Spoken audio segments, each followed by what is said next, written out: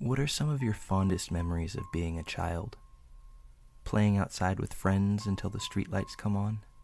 Schoolyard crushes? Annoying your siblings? Maybe even the occasional ice cream cone? But what about the flip side? The negatives? The things that cause fear? Whatever your culture or origin, some form of the boogeyman exists and strikes terror in the hearts and minds of us when we're young. It's my hope that very few of us ever come face to face with this perceived monster from the shadows. But however terrible it may be, we all cannot be so lucky.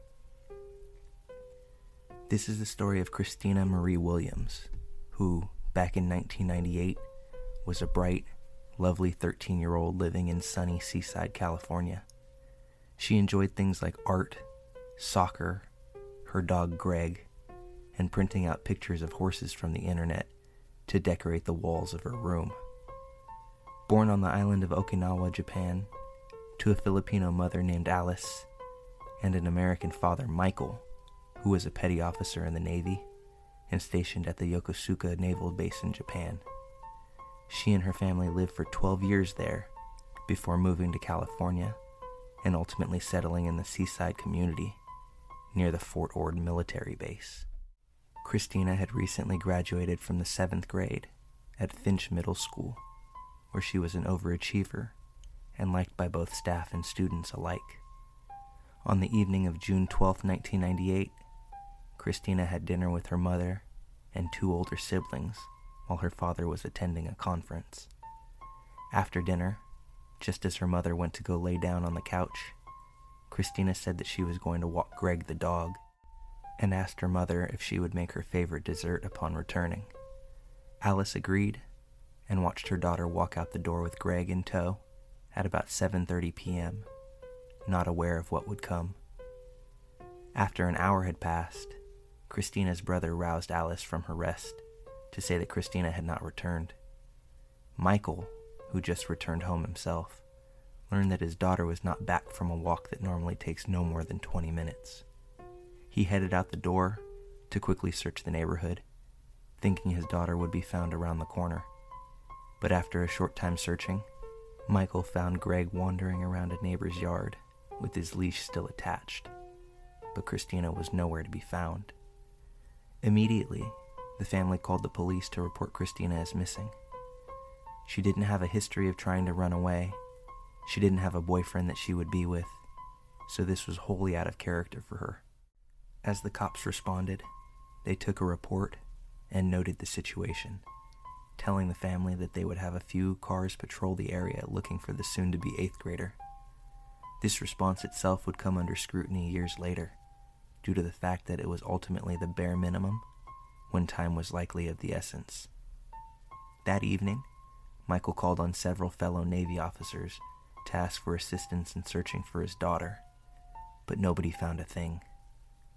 It was after speaking to his superior officer in the subsequent hours that Michael then reached out to the National Center for Missing and Exploited Children, who echoed the sentiment that this situation was not only troubling, but that the local police should be doing much more. Under their advisement, the next morning Michael phoned the 2 local police departments that were heading up the search for Christina, but to his surprise, one of the departments had no record of hearing about Christina's case, and the other had her listed as a potential runaway. Obviously upset, Michael reached back out to his superior officer with the Navy, and at about this point is where the FBI took over the investigation. The FBI attempted to hit the ground running.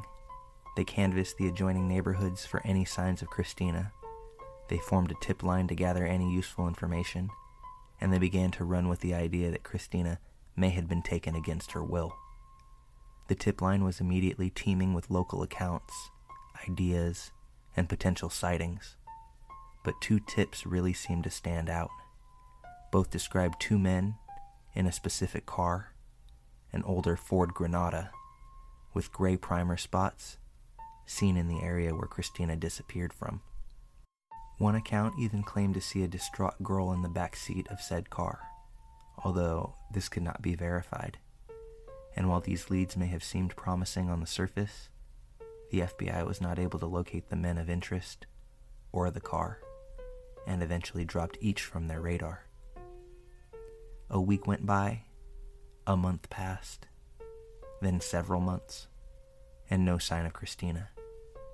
The tip line was still operating, and sightings from around the country began flowing in. Possible sightings in Washington State with a couple, one out in North Carolina at a shopping center with an older man, but just like the previous tips, these could not be verified as legitimate. About 20 miles north of Christina's home, there was a body of a woman discovered. Initial reports had stated that it was believed to be the body of Christina, but this was deemed erroneous rather quickly, so there was still a glimmer of hope, albeit faint. Since this case had become national news, efforts to bring Christina home safely increased. Her face was on TV, billboards went up, and even various pop culture figures were enlisted to help how they could. Hollywood actor and director Clint Eastwood spoke publicly. Hall of Fame baseball player Reggie Jackson made a PSA. Pop superstar Mariah Carey made an appeal to the masses, and Christina was even featured on an episode of America's Most Wanted. While this served to keep Christina in the foreground, there was little result to these pleas, and time continued to pass. January 12, 1999. A botany researcher for Cal State Monterey Bay was surveying an area of heavy brush just off of a roadway about 3 miles from the Williams home, and made a tragic discovery. Under a pile of strategically placed tree limbs were the badly decomposed remains of what appeared to be a small human.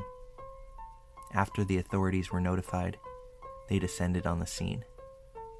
It was only through dental records that it was confirmed that this was indeed Christina.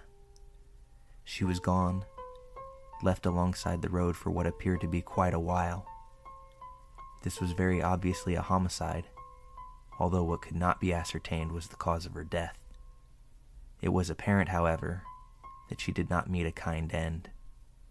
Now that the authorities knew where she ultimately came to lay, it was on them to figure out the who, the how, and the why.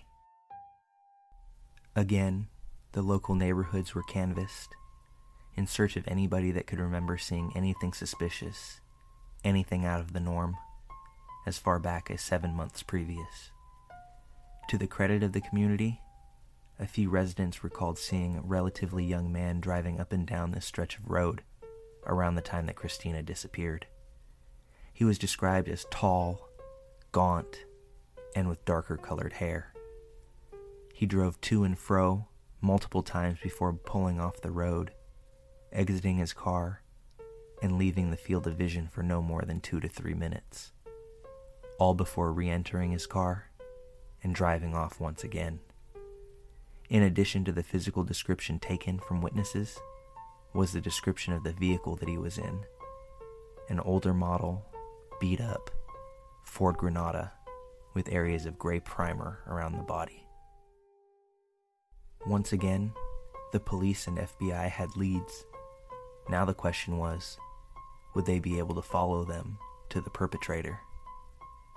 Unfortunately, the eyewitness accounts did not lead to anything of substance. Leads cooled off, DMV records were unable to be found, and again, the authorities found themselves at a dead end.